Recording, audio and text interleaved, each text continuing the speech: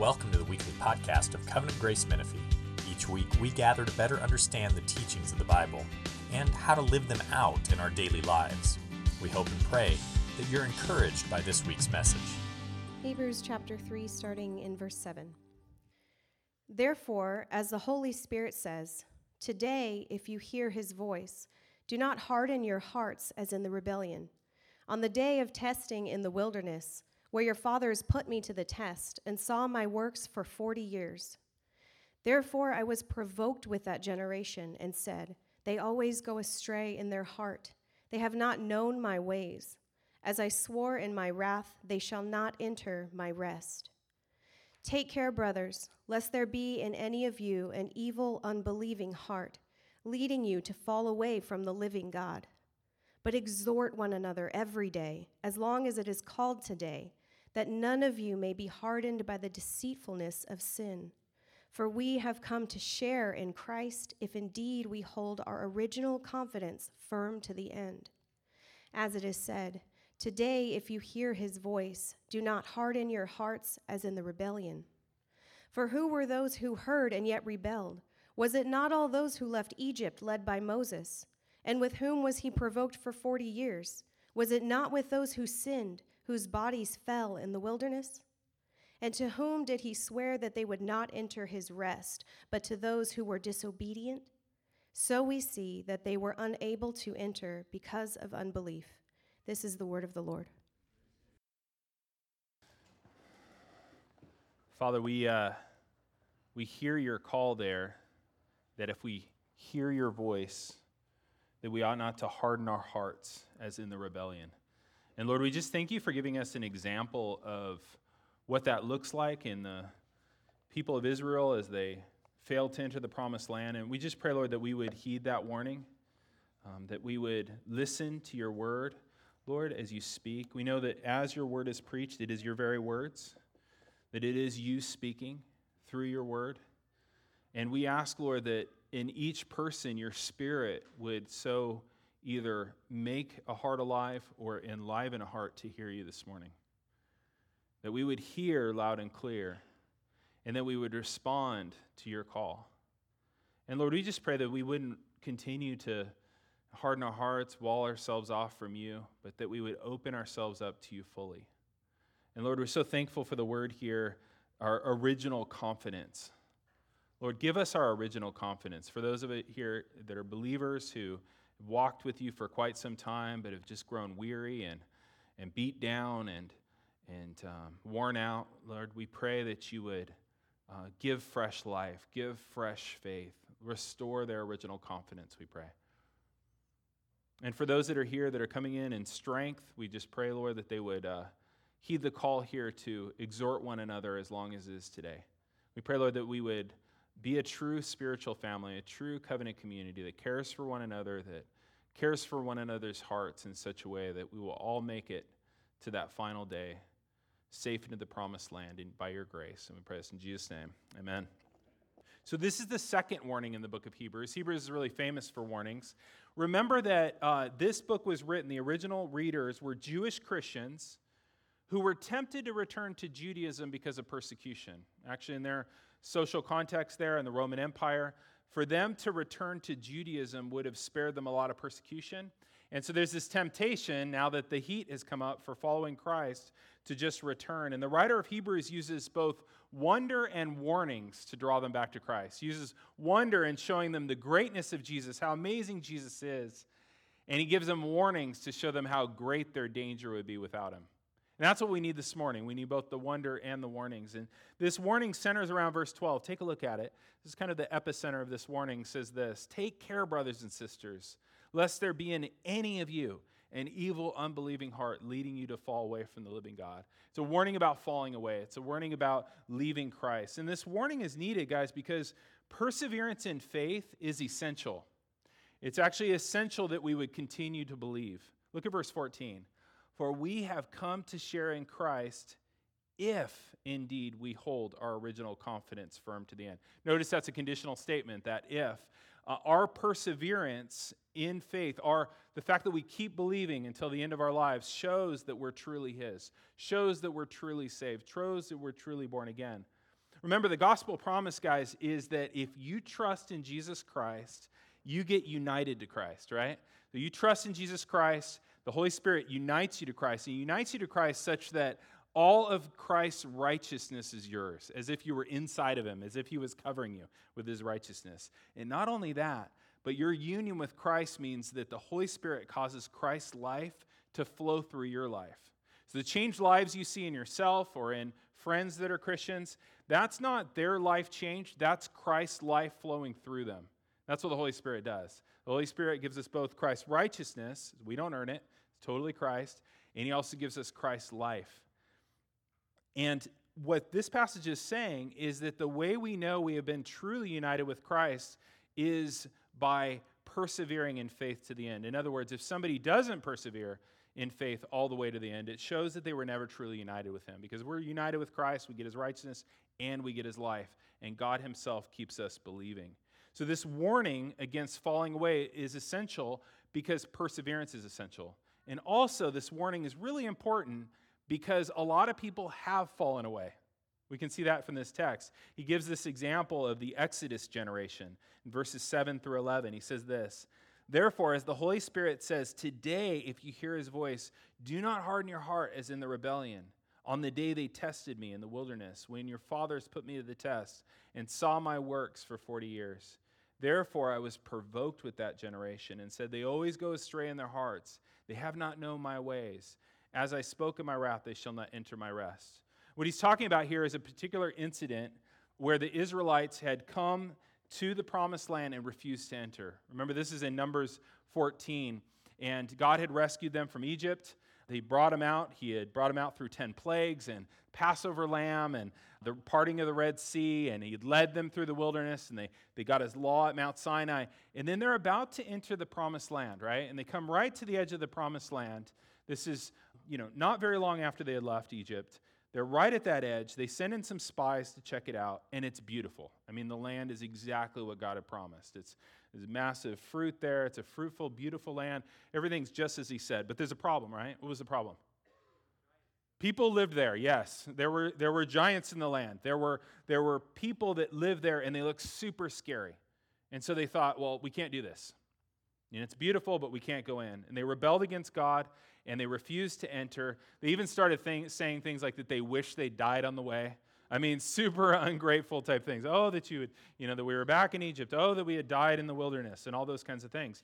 And so what God does is he tells them they're not going to enter. They're going to wander for 40 years because, the trip to Israel's not that far from Egypt, So they're going to wander around in the wilderness for 40 years until that faithless generation dies. Their kids will inherit the land, but they won't. And guys, this is a really fitting illustration for the danger of falling away from Jesus because these guys had an amazing start, right? Think about all they saw. They had an amazing start. They had all kinds of amazing spiritual privileges along the way, and yet they failed to enter the land. And it says in the passage that they rebelled because their hearts were hardened. And then verse 19 says the ultimate reason they couldn't enter the promised land was their unbelief, that they didn't believe. And we've seen this in our own day, haven't we? I mean, we've seen people, even in our own lives, maybe in our own families or friends, they had this great start following Christ. They had all the benefits of the church community, and then they just fell away. And it's some of the saddest things we see as a church is people just drifting and falling away. Jesus taught about this, right, in the parable of the sower. They would sprout up with life and then be choked out or have no root, and the sun would bake them and they just blow away. So we need this warning because perseverance is essential, and many have actually fallen away. Okay? Now, I want to make clear that I'm convinced that Scripture teaches that no true Christian will ever fall away permanently. Christians can have very long drifts away from the Lord, long drifts that make us wonder if they'll ever come back, but Scripture does teach that no true Christian will ever fall away permanently. God perseveres his people, amen? God keeps us believing. John 10 says this, Jesus says, "I give them eternal life, and they will never perish, and no one will be able to snatch them out of my hand." That's our security as Christians, right? Is that we're in the hand of Christ. No one can snatch us out of his hand. Philippians, Paul says this, "I am sure of this, that he who began a good work in you will bring it to completion at the day of Jesus Christ." Why will true Christians make it to the end? Because it's a work God began. And God's not going to drop his project. He's not going to drop you. He's not going to leave you. He's going to complete that good work. All true Christians will persevere in faith to the end. A theological term for this is perseverance of the saints. And there's a little bit of confusion on this doctrine. It's different than what some people teach as eternal security. Some people teach that if somebody comes to Christ in some sort of event or whatever, they pray a prayer, but they later leave Christ and never come back, that they're saved. And they say, well, that's eternal security. That's not the doctrine of perseverance of the saints. The doctrine of perseverance of the saints is that everyone who's truly born again, God will keep them believing all the way to the end. They may go through all sorts of dark times, you think about David, or you think about Peter, or you think about even some of your own lives where you had maybe months or years that you walked away from the Lord, but God will persevere that person, will bring them back to himself. You will see that faith in them again. Do you guys see the difference?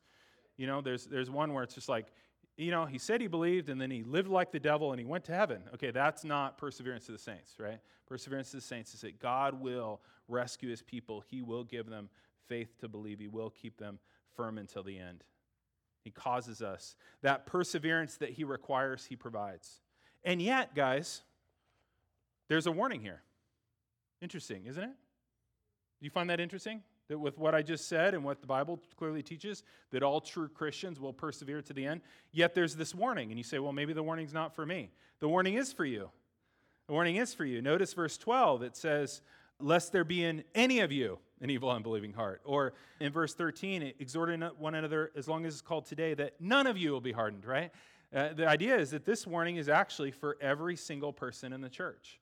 God doesn't give warnings we don't need, right? God doesn't warn us about things that aren't a danger, right? God only speaks truth. So it must be, guys, and I don't know the mystery of all this, but it must be that God uses this warning as a means of grace for God's people to heed and obey, and it's one of the means of grace he uses to persevere us, okay? So the Lord warns us, then the Lord makes us all ears to this warning, and he gives us the grace to heed it, right? And so how do we heed this warning this morning? We do it together. Look at verse 13. But exhort one another every day as long as it is called today, that none of you will be hardened by the deceitfulness of sin. This is interesting, guys. This is not a call to individualistic, morbid introspection. You know who you are. One of you laughed very loud. Okay? This is not a call to a morbid, individualistic introspection. This is a call for all of us to care for one another's hearts in such a way that we persevere. This is a call for us to be a true family, a covenant community where we care for one another's hearts. And this is very contrary, guys, to the way that we think, the way that our culture has taught us. We have been discipled with a very heavy dose of individualism. Anybody been discipled? Everybody been injected with a very heavy dose of individualism? We all have. We all think like, oh, that's cool. Maybe some people need that, And he's saying like, no, everyone here, every Christian here needs the whole body to help them persevere. And one thing you should know, and I think probably you're thinking, there is no exception in Scripture except for introverts. Introverts have a special grace that God gives where they don't need the ministry of the body. Were you thinking that? You're laughing because you were thinking that, right? You were thinking like, well, surely if my personality is different, then I will persevere on my own. That is not the case here. We need one another, guys. When it comes to matters of our own heart, we are not fit to be our own physicians. There's a famous saying that all doctors learn and veterinarians learn it too, which is this: he who treats himself has a fool for a patient. Let that sink in. He who treats himself has a fool for a patient. What does that mean? Yeah. Why might a person, if they were going to be their own doctor, be a fool for doing that? No objectivity. You can't see outside of yourself. You don't have the objectivity for that, right? It's true, right? Let that sink in. The Proverbs call us to keep our own hearts with all vigilance, but this passage tells us we're going to need a second opinion. We're going to need one another for a second opinion. We can't be our own physicians.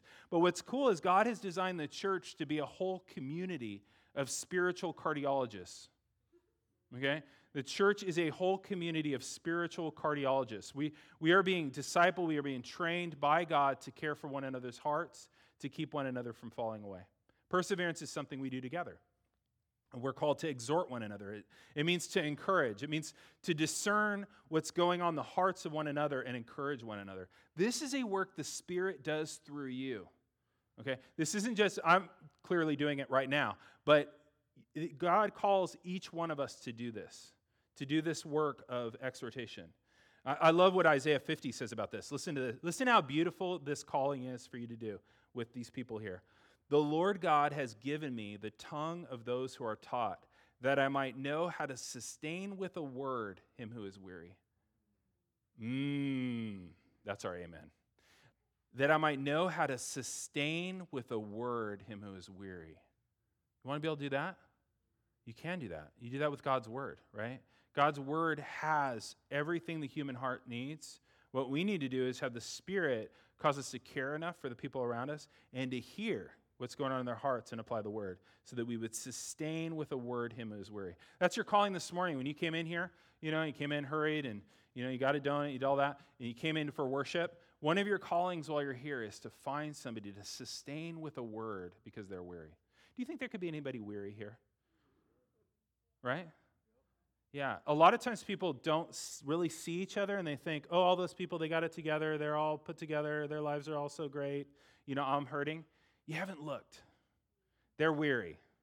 Like you have no idea probably what it took the person next to you to come here, to get the courage to even show up, to drag their, spiritual carcass here and plop it down here, just hoping, right, that God would bring them to life again.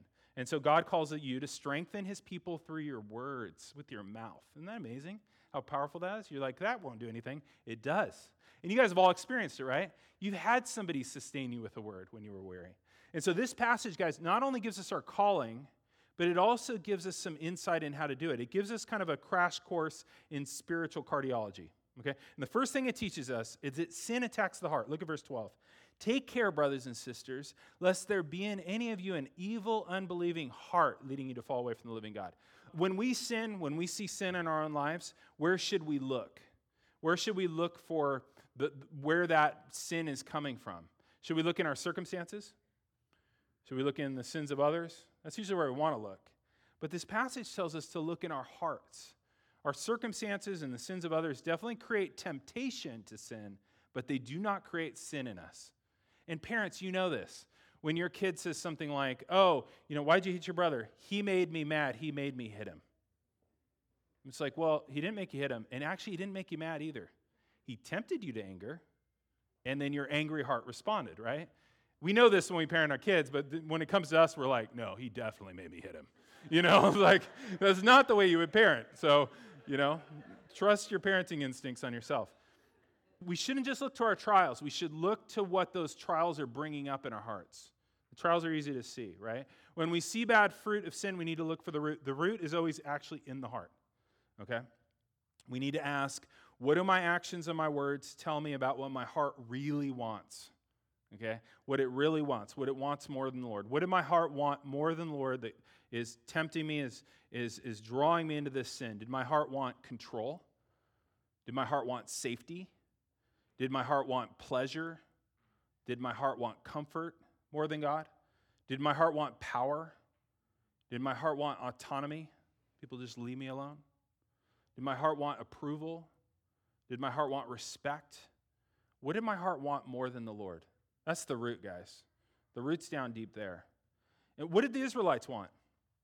They refused to enter the promised land. They come to the edge of it. What did they want? What were the Israelites looking for when they rebelled?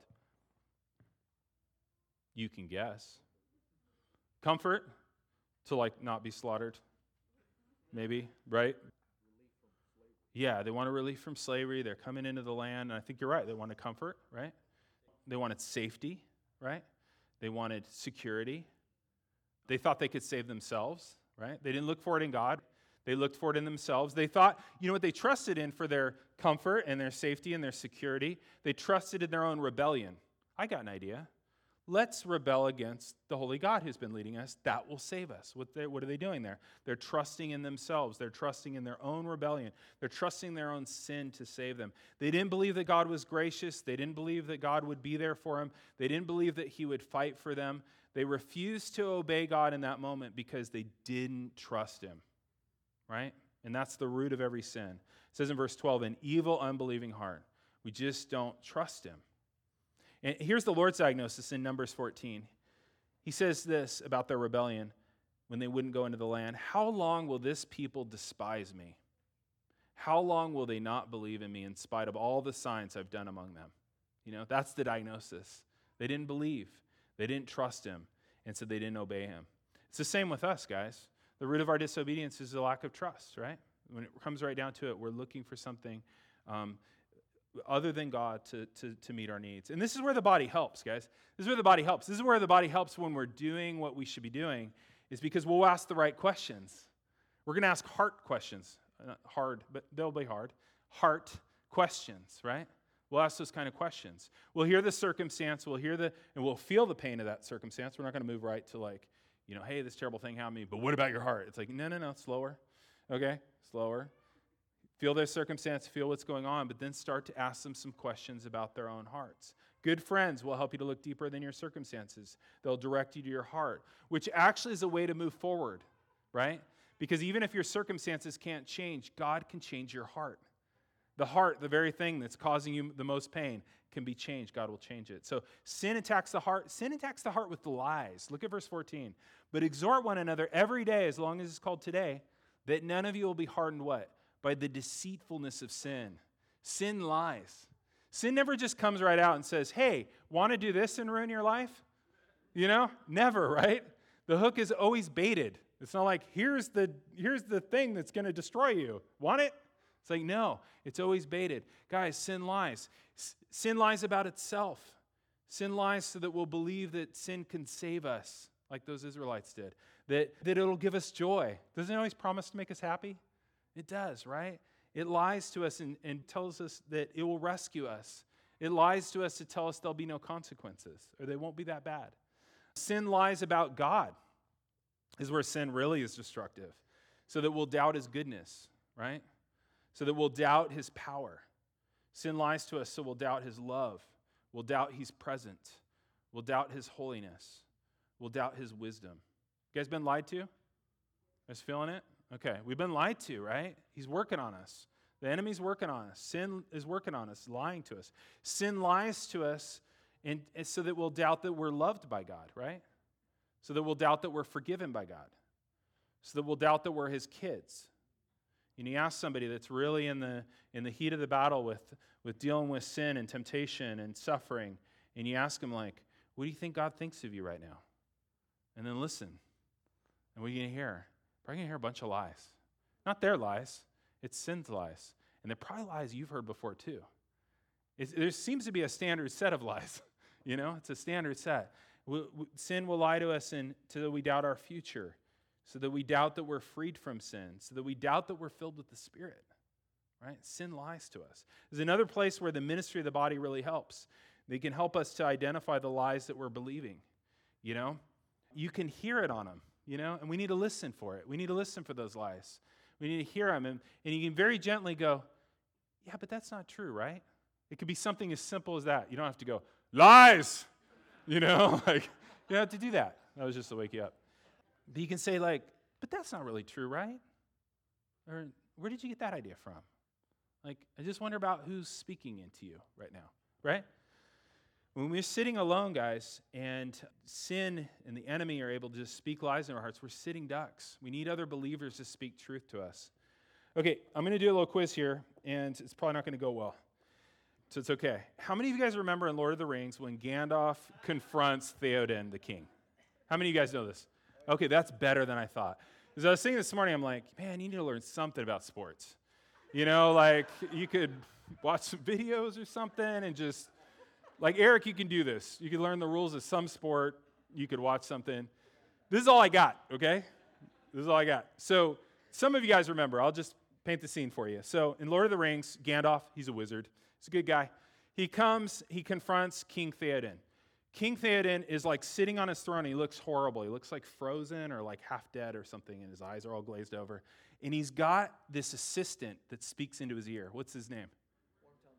Yeah, that's not good, okay? If you're hiring a personal assistant, worm tongue, not good, okay? You should just be hey, it's nothing against you. Your parents are weird. But worm tongue is speaking lies into his ear. And it's like causing him to like harden and die, kind of, right?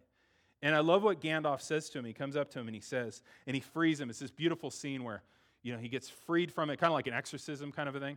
He gets freed from it and his skin returns to normal and he like comes back to life right in the moment. But Gandalf comes up to him and worm tongues, speaking into his, and so Theoden's actually like arguing with Gandalf a little bit. And Gandalf said this: "Too long have you sat in shadows and trusted to twisted tales and crooked promptings."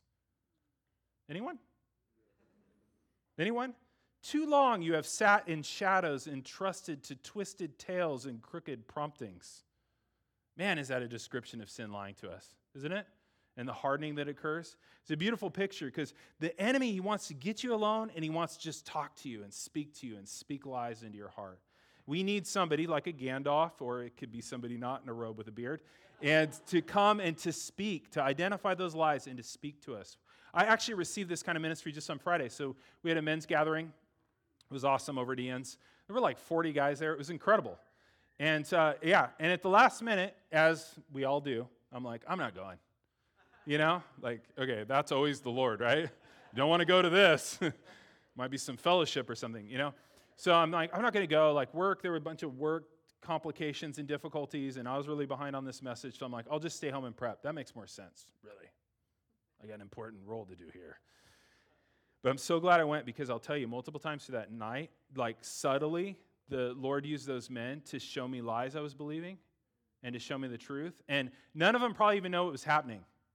But I'm talking to them and I'm saying something, and then they say something back, and I'm like, oh, that is the truth. Oh, that is what the Lord's about. Oh, that is what he's doing. Oh, that is what the church means. Do you know what I mean? It was like over and over again, the Lord was speaking truth through them in very subtle ways.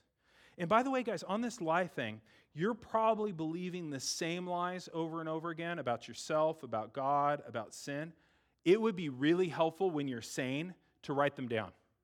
So you write them down. These are the lies I tend to believe every single day and fall for it every single day. And then put some scripture next to them. A little note to self. You're thinking this. This is the truth. This is a note from yourself, right? This would really help. I know it sounds like I'm a crazy person, but that's helpful, okay? Really helpful because the next day when sin comes to the door knocking, you'll be like, man, I feel like I've heard this somewhere before. And then you're like, oh, I have a note to myself about this. Oh, look, here's me writing a note to myself about what's really true.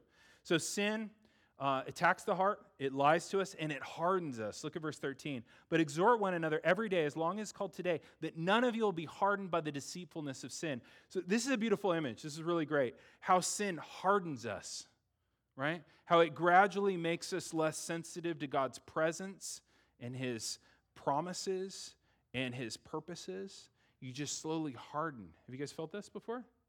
You felt this before. It's slow. It can be imperceptible. But at some point you realize, it's like the way leprosy works, right? So the nerves stop working, and then you start banging your skin on things and not knowing it, and then the skin gets infected and sloughs off. That's what it's like a hardened heart, is you don't feel anymore. You become callous. The writer of Hebrews, remember, described it as drifting in chapter 2, verse 1. We must pay much closer attention to what we've heard, lest we drift away from it. Like a ship that's lost its anchor in the night, and you wake up in the morning, and you're like, how did I get here? The relationship with the Lord, it drifts, right? Jesus called it cooling in Matthew 24. He says, because lawlessness will increase, the love of many will grow cold. The book of Daniel calls it being worn out. This might really speak to you. And in Daniel 7, it says that the enemy shall speak words against the Most High and wear out the saints of the Most High. So it's cooling, it's drifting, it's hardening. This hardening, guys, is really ultimately a hardening towards the Lord. Because you might feel you're hardening. You might think, I'm just hardening against my spouse. I'm hardening against, other people here. I'm hardening against my kid. I'm hardening against my parents. That I'm walling myself off from them. That's what hardening is, right? It's to build a wall to separate yourself. But ultimately, guys, a hardened heart is a hardened heart against the Lord, right? And he says, beware lest you have a hardened heart. How's your heart this morning? You might be like, my heart is great, actually. That's good, okay? We don't need to be the place where everybody has to be in a dire situation or they're lying, Some of you guys came in, you're great. Things are good. What's the word for you? Verse 13, exhort one another every day as long as it's called today. Look out for those hearts. But if you're feeling hardened, you're drifting, you're cooled, you're worn out, you should treat that with urgency. He says, today, if you hear his voice, don't harden your heart. Don't let this continue. And you say, well, what do I do? What do I do? I mean, I know my heart's hardened. I only have a very weak desire for the Lord. But how do you soften a hardened heart? How do you draw back a drifting heart? How do you warm up a cold heart? How do you revive a worn out heart? And verse 14 says something really beautiful that really captivated me ever since I saw it. He says that we need our original confidence. Somehow we need to regain our original confidence. Confidence is such a great word for faith here, right? Because what is faith? It's confidence in Christ, right? This is another thing we need to do as we exhort one another. It's not just to try and see what's going on and apply Scripture, but let's promise that we will remind each other what to have confidence in. When you hear a lack of confidence, we should put our confidence in Christ. We need to remind each other what we should really trust in. Because sin is really a shifting of our confidence. It's a shifting of our confidence from the Lord to ourselves. Suddenly we're going to put the confidence in ourselves and in what we can do. That's what happened in Numbers 14. The Israelites rebelled against God because confidence had shifted from the Lord to themselves. They had to fix it. And guys, these guys, let's think back to those guys. They had every reason to have confidence in the Lord that day, right? They had every reason to see the giants, see these armies, and just go, well, he said go in. He said he promised he'd take care of us. Let's just go in. Because guys, these guys had seen weeks before 10 plagues on Egypt, okay? And the first one, you're like, this is weird weather. The second one, you're like, whoa, what are the odds? By the 10th one, you're like, God's doing a thing here. This, no doubt. This would be the worst, coming together of bad luck ever, right? They had seen the blood of the lamb save them from the angel of death. God told them, put blood on your house. It's weird to do. And they were spared from the angel of death, unlike their Egyptian neighbors. They had seen God free them from Egypt. They had seen God part a sea, okay, so they could walk through on dry land. They had seen a pillar of fire leading them at night and a pillar of smoke during the day. They had seen bread come from heaven, okay? These weeks of this, right? They had every reason to put their confidence in the Lord, right? And walk right into that battle without fear. And I just want to tell you this morning, and you know this, you have way more reason for confidence in the Lord than they did. You have way more reason for confidence in the Lord than they did. It's one thing for God to send Moses down to save his people. It's another thing for him to come down himself. It's one thing for him to send a Passover lamb to save you from your sins. It's another thing for him to be the Passover lamb and save you from your sins, that it would be his own blood. It's one thing that he would free them from slavery to Pharaoh. It's a whole other thing to be freed from the tyranny of Satan, right? It's one thing to, be baptized into the sea. It's a whole other thing that you've been baptized into Christ. It's one thing to have manna, given from heaven. It's a whole other thing to be fed Christ every week in the Lord's Supper. He feeds you Christ. It's one thing to be filled with water from a rock that was struck. It's a whole other thing that Jesus was struck and now fills us with the Holy Spirit. Guys, and he still speaks. He's still speaking through his word to you every day. He's still calling out to you. Guys, we have far more reason to have confidence in the Lord than they did. We've seen the better Passover lamb. We've been given a better Exodus. We're being led to a better promised land. And I just want to plead with you this morning, if you're there and your heart's just hardened and it's cold and you just feel like, I know I'm stuck, I can't do anything, I would just say, doesn't that soften it a little bit? To hear the deeds of Christ, to see that he was crucified for you to do those things, that has got to warm your heart. Enough to where it goes from this little frozen raisin to it just starts to move a little bit, just starts to beat a little bit, right? And it has to warm your heart, and it has to revive your warmed out heart. And doesn't it draw you back? Don't you go yeah, you know what, that is better than what I have. And I would just say with that little bit of grace that he's given you just now, reach out to him. Reach out to him and take your original confidence back. It's not too late. He says in this passage, as long as it is today, it's not too late. It was too late for them. They were like, you guys are doing laps until you die, right? It was too late for them. It's not too late for you. As the way is still open for you today. He says in Hebrews 4:1, he says this, beautiful words, the promise of entering his rest still stands. Isn't that awesome? It would have been great for them to hear, but for you it's true. The promise to enter his rest still stands. So you guys, you haven't gone too far. That's one thing the devil's going to tell you. That's one of the lies. You've gone too far. You can't come back. He says today you can return. And today, and you go like, I don't know how I'll get from this place that I'm in to the place where I know I should be. He'll take care of that. God dwells in you. He will take care of that. Your simple act is to return to him, to switch your confidence from yourself back to him. It's praying something like, Lord, I want to turn back to you right now. I want to put my confidence in Christ alone for my righteousness. I want to trust in his righteousness alone that it's enough. I'm going to put my confidence in you for my security. I'm going to trust that whatever comes in the future, whatever suffering you bring is going to be for my everlasting good. I'm going to put my confidence in you as my happiness. I'm going to now trust and believe and experience that you are better than anything the world offers. That's what it looks like to return. And we can walk confidently. And so we can walk confidently through the wilderness. We got a ways to go. I'm not talking about the book of Hebrews. We got a ways to go. I don't know how long. It's a wilderness. It's dangerous. It's scary. There's all kinds of hazards, right? Walking through the wilderness together. And yet he's going to bring it through us. And when our time comes, we don't know when that is, we're going to boldly step right into the promised land and enjoy that rest forever. And we're not going to fear because he's our confidence. Let's pray. Father, I thank you for the gift of your speech. That you're a speaking God, that you speak to us in your word, and that your Spirit speaks to us with it, and that you've spoken to us now. And I thank you, Lord, that you can take any situation, any life, any hardness, any drifting, any coldness, any worn out heart, and make it new. And I thank you, Lord, for causing people even now, your people, to believe that and hold on to you. And we pray, Lord, that you will reward that simple act of faith, that simple act of confidence, and that you will very clearly step into their lives in a new way, today, tomorrow, this week.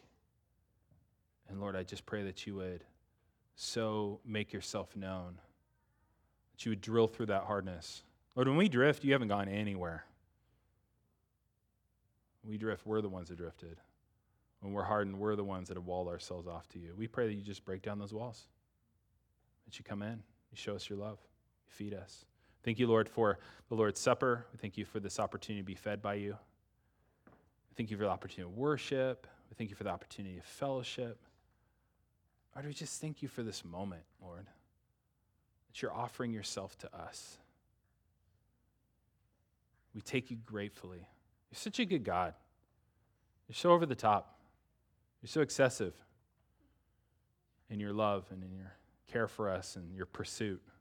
Sometimes, Lord, we want to be left alone. And you're like, no, I'm not going to leave you alone. Here I am again. You do that. We thank you for it. In Jesus' name, amen. Thank you for listening to this week's podcast. If you'd like to know more about our church, you can email us at info@covgracemenifee.org. May the Lord bless your week and guide your steps.